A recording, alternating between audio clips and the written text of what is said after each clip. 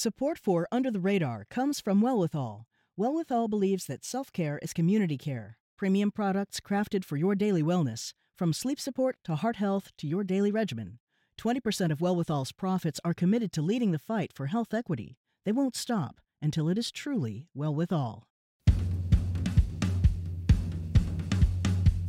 Under the Radar means hearing about things you didn't know you needed to know until you hear them. It's a serious look. Hear about the issues that don't get the attention they deserve. Under the Radar doesn't get caught up in the day-to-day. Surfacing issues that are not talked about in mainstream media. I think it's something that connects us to each other. Under the Radar is all about discovery. I can be guaranteed voices I haven't heard before. But also the questions. Under the Radar is one step ahead. I'm Callie Crossley. This week on Under the Radar with Callie Crossley, the much ballyhooed, much derided, much delayed Green Line extension is finally complete. After 4 years of work, the line will open for service on Monday. Plus, Boston City Council approved a petition to allow 16 and 17-year-olds to vote in local elections if both the mayor and the state legislature sign off. And a local photographer's project titled Beautiful Dot showcases residents in the Dorchester neighborhood. That and more on our local news roundtable. Later in the show, let's face it, the holiday season is all about good food and wine. This special time of the year, especially the traditional foods of the season and those festive glasses of good cheer. Everyone knocks themselves out saying, oh, what should I get the wine lover in my life for the holidays? The answer is directly in front of you, wine. Our food and wine gurus celebrate seasonal food and wine trends and offer up their lists of holiday gifts. But first, joining me now, Sue O'Connell, political commentator and analyst for NECN, NBC 10, Boston, and co-publisher of Bay Windows and the South End News. Welcome back, Sue. Hey, Callie. Hey. And Gen Dumpshus, managing editor at the Dorchester Reporter. Hi, Gen. Hey, how are you? I'm great. Also with me, Mike Dean, co-writer of the Boston Axios newsletter. Hello to you, Mike. Hey, Callie. All right, I'm going to start off with you, Mike, because the Green Line extension, my God, it feels like we've been talking about it since, I don't know, centuries. It's finally open. At least since the late 80s, I think. It's finally opening. I mean, I just really didn't believe it, frankly. Tell us all about what's happening as it is doing the celebratory opening next week. Yeah, then there are going to be quite a lot of celebrations that coincide with Monday morning's launch of the finished Green Line extension into Medford. This is a project that has been going on literally for decades. We joke about it, but it's been going on since the Big Dig. It's part of the mitigation projects that were, needed for when they built more automobile infrastructure. They were required to do train infrastructure as well. And so an extension of the Green Line past the Lechmere station was one of those projects they wanted to do. And it's taken 30 plus years before it finally happened. There have been starts and stops. There's been funding that's been, coming and gone. There's been federal and state administrations that have supported it and then, pulled support or at least, deprioritized it. But on Monday, the first trains will finally go into East Somerville through, I think it's Magoon Square, Gilman Square, Ball Square especially, all the way up to the new station called College Avenue, which is right by Tufts University in Medford. So it's a big deal. It's a huge part of the Metro Boston area that didn't have any kind of rail service. It wasn't connected to the MBTA system. I think any Tufts students or Medford residents out there will know how important it will be that they can get into Cambridge, they can get into downtown on that Green Line. And there's going to be some celebrations that it's finally happening, that it's finally real in Somerville and Medford next week. And they're going to, probably not smash a bottle of champagne over the first Green Line car, but pretty close to it for the maiden voyage. Sue O'Connell, they're estimating, I think they said 50,000 riders. That's impressive. Yeah, the demand for these types of lines, just to speak to the surprise that it's actually opening, all the stories talk to residents who are like, are you kidding? Is it really going to happen? Is it really, they're just really in shock. But there's a number of places that have either ideas that the line should be extended or are in some process. And as we move to a society where the car is harder to own, harder to park, harder to drive, if you will, the demand for this public transportation is exponentially growing. So it makes perfect sense that this, which we planned for 30 years ago, which we can, if my mother taught me anything, it's once they finish a road, it's already outdated. This demand has been in place for 30 years, so it's not surprising the numbers. But you think about the project to connect the MGH Red Line to the Blue Line somewhere, the extension of the Blue Line from Wonderland in Revere through Lynn. Like, why did they stop at Wonderland in the first place? You wonder why connecting Lynn and beyond wasn't more important. But again, to my points on this, also the challenges that it's gone through with the funding and the changes of administration and the federal and state funding. It's just an amazing, complicated thing that we need to make easier so we can be nimble enough to expand these lines and public transport as we move to a future which has fewer cars. I mean, it's imperative that we focus on this. And I'm thinking that as I just cashed my check that I got from the state treasurer for the surplus that the state had, and just thinking how we as a society and as lawmakers have to make public transportation funding a priority as we move forward. Again, pick up on what Sue is saying, that this is actually bigger than just a mere extension, though we've been waiting a long time. And I want to emphasize that this is the extending from the northern end of the Green Line, as we know it now, from Lechmere to Union Square in Somerville and College Avenue in Medford. But what does it mean more holistically in terms of, I think about it as Greater Boston standing as a public transportation place, really, where we support public transportation? Sure. Well, there's also the massive economic impact. That's already been underway as the project has been underway. Rents going up, property values going up along the, all along the Green Line. It's the economic impact of this kind of stuff can't be understated, and it's both good and bad. There are potentially people who are going to be priced out or have already been priced out because this Green Line is coming. And I think we can kind of look at south of Boston, where I grew up in Quincy, when the Red Line was extended and they added several stations on the Quincy leg into Braintree. If you go back to newspaper stories from back then, residents were deeply opposed for a variety of reasons. And those that the elected officials caught a lot of flack for supporting that. And then here we are, decades later, and Quincy is booming. It's some say it's the next Somerville or the next Queens, and you can see that in the property values of Quincy homes. That has also put it out of reach for many people, myself included. So it's, there's two sides to this, and it's important that public transit remain accessible and make it easy to get around the region, because we need it for jobs. Companies need reliable public transit to move their employees, because that's more people that who won't be on the road, adding to all the pollution. But there's also the side of people getting pushed out and the economic ripple effect from that. I am fascinated by the city council's move to sign this petition to make it okay for 16 and 17-year-olds to vote in local elections. And that would include voting for the mayor. Let's take a listen to at-large city councilor Julia Mejia. She supported the city council's approval of the petition to allow them to vote in local elections. We have a lot of young people who are working, oftentimes 2 jobs just to help support their families, paying taxes, and on the front lines protesting and trying to find ways to have their voices heard. What say you all about this? And again, we should mention that this is not okayed unless the mayor and the state legislature sign off on it. I know a number of you will think, well, that's not happening. Again, are you one of them? Well, I think it was actually Councilor Mejia who might have made the joke about, we're sending this bill up to Beacon Hill where is a graveyard for similar bills. We'll see what happens. I don't anticipate much of an appetite at the legislature level for it. And part of that is the legislature is full of incumbents, and they don't necessarily want to grow the pool of voters who might end up tossing them out. So there is some self-interest there.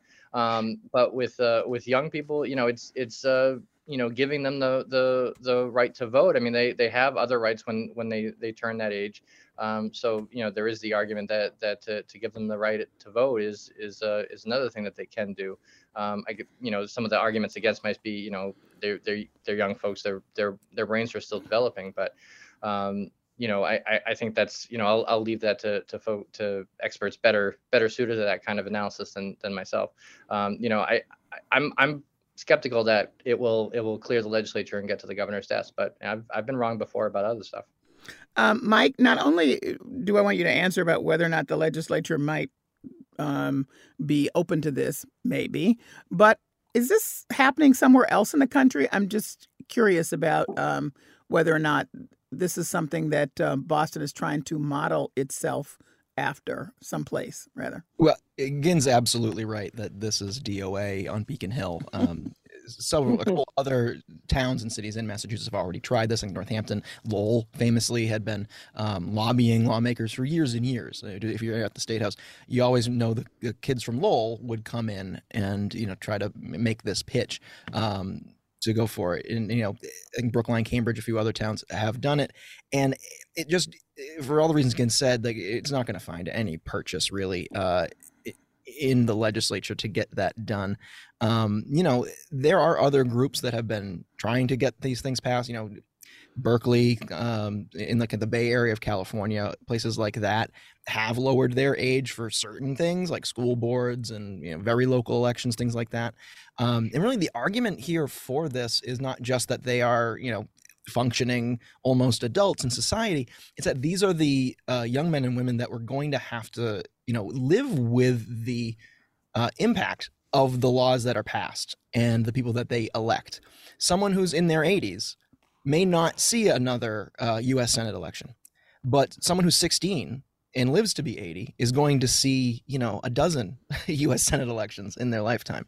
And that just kind of puts into perspective, the impact of these things and where some of these advocates are going from or where they're coming from, and saying that, there's much more skin in the game for teenagers than you probably think there is. Do you agree, Sue? Yeah, and I have a number of complicated and contradictory feelings. Okay. It's just, yes, everything that Mike just said and Gin just said is, I do believe it's not going to make it very far, but it's always worth discussing and examining it. And of course, the young people are the ones who have the most to gain or lose in the future of our society and our country. And at the same time, I also don't think that anyone under the age of 18 should be held responsible for almost anything that they do under almost the rarest of circumstances. Yet at the same time, we allow people to be drafted and go to war if they're 18 and buy houses if they can when they're 18, but we don't allow them to buy alcohol or cigarettes unless they're 21. We just have this myriad of a Jenga game of when you're of consent and old enough to do something. So I don't think we as a society have decided what the age is that someone is an actual fully functioning adult in firing on all cylinders. And having said that, I think it's a great effort to try and garner and build political interest in a younger generation. I know very few, I was not one of them. I know very few people who were very paying attention to the political process when they were young, but I think it's a good exercise. I don't think it's going to go very far, but I do think it's worth us examining how we treat young people in our society. If they work, they're paying taxes, right? We take their tax money, we'll send them to war, but we won't let them get a beer. So there you go. Okay, well, just to put a button on this, some might argue that there's a world of difference between 16, 17, and 18. So that's to be argued by professionals, but there is that commentary that's out there circulating. Yeah. But whether they're 16, 17, 18, or older, a lot of voters were very interested in the midterms and we in Massachusetts, of course, experienced some historic wins, one by Democrat Maura Healey, who will be the first female governor in Massachusetts and the elected governor in Massachusetts and the first lesbian governor as well. Let's take a listen to her victory speech, and then we'll talk after. To those who voted for me and to those who didn't, I want you to know I'll be a governor for everyone. And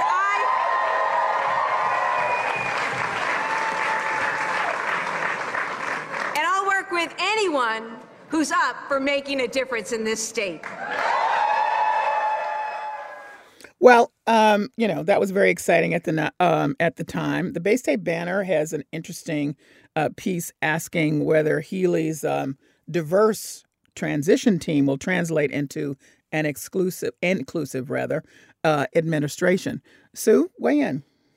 Yeah, I think it will. I mean, the banner is also comparing Charlie Baker's diversity scorecard to Deval Patrick's diversity scorecard. And I mean, the reality is that I think that there's a lot more availability to find a diverse workforce on the Democratic side in the political world than it is on the Republican side, even under a moderate, progressive Republican governor like Charlie Baker. So, and in her office as Attorney General, it was a fairly diverse employee group, and she has demonstrated, I think, in both her campaign and as Attorney General, that's something that she's committed to. So I don't think we can make a lot of predictions about what kind of governor Maura Healey will be, because she hasn't really told us very much. But I think that she's going to have a diverse administration and cabinet and workforce. So I think that's something we can count on. All right, Mike, make some predictions about what kind of governor she'll be and whether or not she'll have a diverse transition. A diverse administration based on her diverse transition team. Yeah, I think I would agree with Sue that really is the only indication we have right now of what kind of governor she's going to be are the people that Healey's putting around herself now during this transition phase. As of January 5th, I believe it is, it could be a different situation, but we'll likely know at least some of the cabinet designates that Healey has selected, who could very easily be the people who are on this transition effort. This is a few dozen names that are on the transition committees that Healey has set up. So she definitely has a lot to pick from. They have a website. This is actually something that Baker did when he was elected as well, a website where people can upload their resumes if they want a job in the administration, and Healey's staff are kind of sorting through those, and they say they are, to make these decisions. But that really is the phase we're in right now. We don't know what kind of governor she's going to be. She was a pretty aggressively progressive prosecutor and attorney general. Right, as a politically progressive attorney general, suing the Trump administration at the drop of a hat, getting involved in other Democratic, processes with other Democrats across the country, mostly against the Trump White House, things like that. And then she ran as a pocketbook centrist, essentially, this past year. So we don't really know which Maura Healey we're going to get because the job of AG is very different from the job of governor. It's not like a legislative leader that has a track record of voting where you can say, well, she supported this and she voted against that, and we know how she'll go going forward. You don't know that about an attorney general because so much is wrapped up in kind of the legal red tape that a lot of the person isn't exposed. So it's really anybody's guess where Maura Healey ends up. If you're just tuning in, this is Under the Radar with Callie Crossley. I'm Callie Crossley, and I'm speaking with our local news roundtable guest, Sue O'Connell of NECN and NBC 10 Boston, Gen Dubchus of the Dorchester Reporter, and Mike Dean, co-writer of the Boston Axios newsletter. All right, millionaire's tax. It passed. My God, there was a lot of coverage because it was one of those confusing ballot questions that it required a lot of careful attention. And even then, I have to say, I think more people were confused than not. But the bottom line is it did pass, Mike. And allegedly, the gains from this will go to education and transportation. But as many pointed out, that's not a guarantee. Also, allegedly, people with a lot of money who would fall into the millionaires category are moving their assets so that maybe the passage of this ballot question is kind of moot? Oh, I don't know if it's moot. It is likely to bring in quite a lot of money. Right now, the estimate is $1.3 billion in fiscal 2023. But of course, the rich are rich for numerous reasons. One of them is protecting their riches. And a lot of that means their accountants, their wealth managers are very effective at making it so that those taxes don't apply. I think that's something that we've all kind of learned, at least the last few years, about this kind of wealth strategy and avoiding taxation at all costs. And when there is a big new law like this, certainly someone who brings in $1 million a year is going to do everything they can not to pay an additional 4% on that. So a lot of this is going to, turn out to be, folks who leave the state of Massachusetts. So, all of a sudden you're a resident of New Hampshire or Florida or something like that. No problem. No income tax at all. An additional downside to the Commonwealth when that happens and when these taxes are kind of run around is that we don't get the 5% either. So it's not just that this additional 4% isn't being collected from these million dollar makers. The flat 5% is also not getting taken into the state tax coffers, so that we could actually be losing some money. Now, it's unlikely that the state is going to get negative funds because of this new taxes in place. It probably will be around that $1.3 billion amount.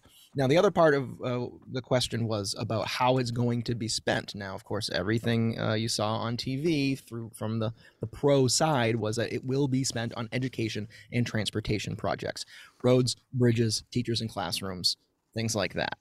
And for the most part, your leaders on Beacon Hill have committed to doing that. Whether or not they consistently do that is really anybody's guess. So that's really a check-in every 5 years or so and see where those tax funds are going, where they're being funneled. I have a pretty decent amount of faith that in the first few years, they will spend it on education and transportation. Those lobby groups, those advocates have a laundry list of things that they want to get spending on. But when things, might not look as rosy economically, there might be some other things to pay for, like healthcare is a constant drain on the tax coffers in Massachusetts. Then, yeah, the legislature could start funneling that money in other places. There's nothing stopping them because as the constitutional amendment that is now appended to our Constitution says, it is up to lawmakers to spend it as they wish. It's just a suggestion that they spend it on education and transportation. All right. Well, now I want to talk about a couple openings and closings. Closings, again, the Columbia Road entrance. That seems huge to me. Of course, you wrote about it, so it is very important. And I'm thinking about it in terms of its impact along with the Boston City Hall Plaza reopening. God knows we've, talked a lot about so many things that could be improved there in terms of being approachable for the folks who live here and who are voters and taxpayers. And there are attempts now to make that a little better. So I'd like to put those two together and have each of you kind of respond to it. And so, again, since the Columbia Road entrance is the big piece in the dot news, why don't you start there? Sure. Well, this was something that happened very abruptly several weeks ago on a Sunday night. They put the gate up. And this is right by the I-93 off-ramp at JFK UMass. And it's a walkway that quite a few people use to get into the main part of the station. And the T shut it down abruptly. We subsequently learned after pressing the T on what the reason was is they had structural concerns.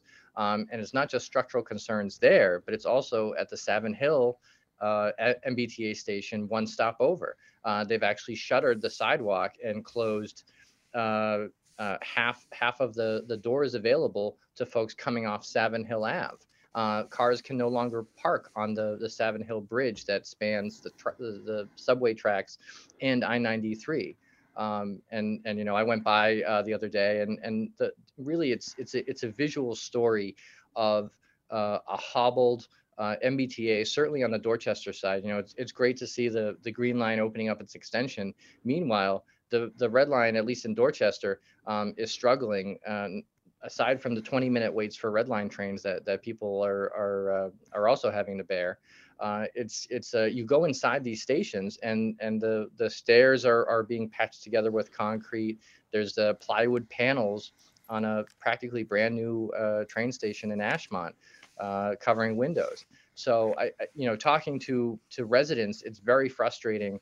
And one person who takes the Red Line regularly, an architect, told me it feels like we're holding it together with duct tape and baling wire. And he's saying this in the context of, you've got other countries, other cities that have built entire new lines over the last 30 years. But it feels like in Dorchester, we're taking a step backwards. Well, I put that together with the opening of the Boston City Hall because both have impacts on public space and ordinary folks. And it seems to me that it's interesting that after so long, the Boston City Plaza is trying to respond to some of the very issues that are connected to what you've just said with the Red Line and the Columbia Road entrance to JFK and UMass Station. And both have extensive impacts, far-reaching, not just today. I'd like you to weigh in, Sue, on both. Yeah, I mean, I think it's exciting about the Boston City Hall Plaza. And again, that's another project that has been in the works for a long time. And one will hope that I don't want to open the whole discussion about how City Hall, whether we love it or hate it or what it looks like or what it doesn't. But I do appreciate the amount of work that went into the planning of it, both under Mayor Walsh, former Mayor Walsh, and Mayor Wu now, really trying to make that space accessible and welcoming, especially as, we continue to sort of reopen from COVID in a way, and that area around Faneuil Hall and Boston Garden is starting to get populated again. It makes it exciting to see people using the space. And at the same time, my sort of, project manager mind goes crazy when I look at issues like the JFK stop, which is used by college students, it's used by high school students. It is a major a spot where people travel on a regular basis. Like, why isn't there a regular inventory walkthrough of every station to identify not just potential problems, but problems that are hazards to people's health and life? It shouldn't be that difficult to have someone walk through a station once a month to identify problems. And as we're doing all of this construction, especially down by the garden in that area, and finding really scary structural problems with our underground T, the aquarium spot, we could go on for a million hours about how that's aptly named for how often the water is there. So I hope, kind of circling back to our Moore Healey discussion, that whomever gets put in charge of the MBT oversight also has an eye at keeping it both running well, but also the safety issues of the day-to-day users. And hopefully, wouldn't it be great if we could make our train stations like City Hall Plaza, and like sort of the new airports that are opening, that it would be a place that you don't dread going to, that you could actually enjoy yourself while you're taking your commute. Yep. Mike? I think one thing in defense of the MBTA, especially just looking back at JFK Station, that walkway was closed less than 5 years ago for the better part of a year already. I think they were doing kind of like surface renovations to it at the time, and now this is a structural problem they've identified. But that stairway where the jogger fell to his death because the stairs collapsed below him, that had been fenced off for months prior to that. So it's not that they aren't identifying the safety issues, it's that they are, and then they just stay there and they're not getting fixed. So and maybe this is something that Governor Healey will take into account. She has said that she's going to name a new top safety person for the MBTA that kind of answers to her, essentially, and like that is the job. There is no T manager exclusively dedicated to safety. She's going to implement that according to her.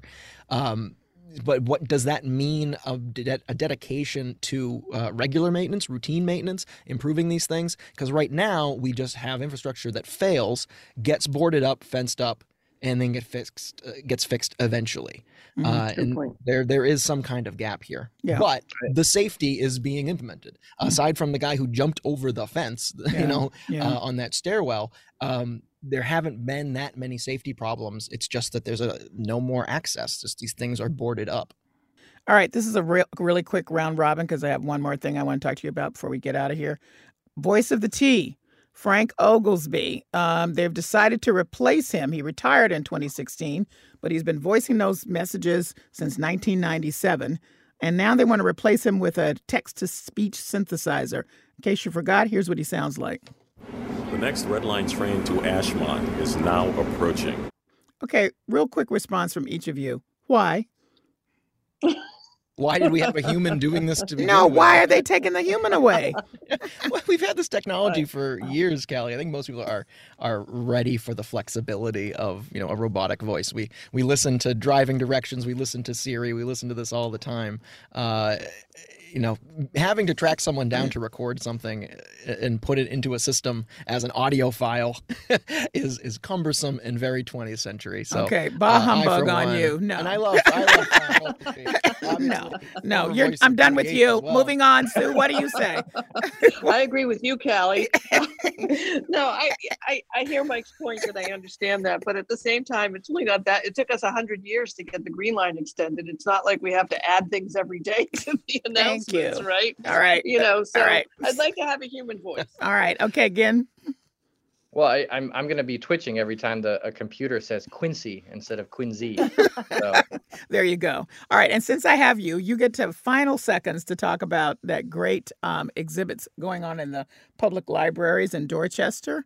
They're beautiful. I saw the photos called Beautiful Dot, by the way.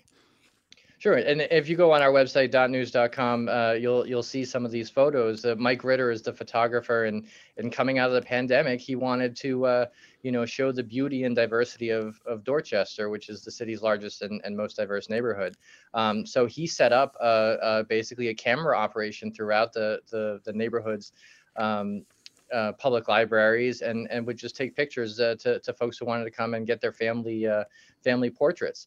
I ran into him at Open Streets, Dorchester, outside the Fields Corner Library, and people were they were waiting in line. I wasn't able to talk to him because he was so busy, and people wanted their photo taken. So it's just a feel good story, and some beautiful pictures resulted. And it's not your stayed portraits at all. I mean, the pictures are really alive. So I love it. It really is a beautiful expression of the Dorchester neighborhood. So. Anyway, that's a great way to end this conversation. We're going to send a text that is synthesized to Mike so he knows it's over. But other than that, I want to thank you all for joining me today. Thanks, Kelly. Thanks, Kelly. Thank you. Sue O'Connell is a political commentator and analyst for NECN NBC 10 Boston and co-publisher of Bay Windows and the South End News. Gen Dumchus is managing editor at the Dorchester Reporter, and Mike Dean is a co-writer of the Boston Axios newsletter. Coming up, I wait all year to have an excuse to indulge in some of my favorite holiday comfort foods and to toast the season with glasses of good cheer. This year, nostalgia is on the table with the return of the fruitcake, and Boston is finally embracing wine bars. And our food and wine contributors offer gift ideas for the foodies and wine lovers on your list. That's next. This is Under the Radar with Callie Crossley. I'm Callie Crossley.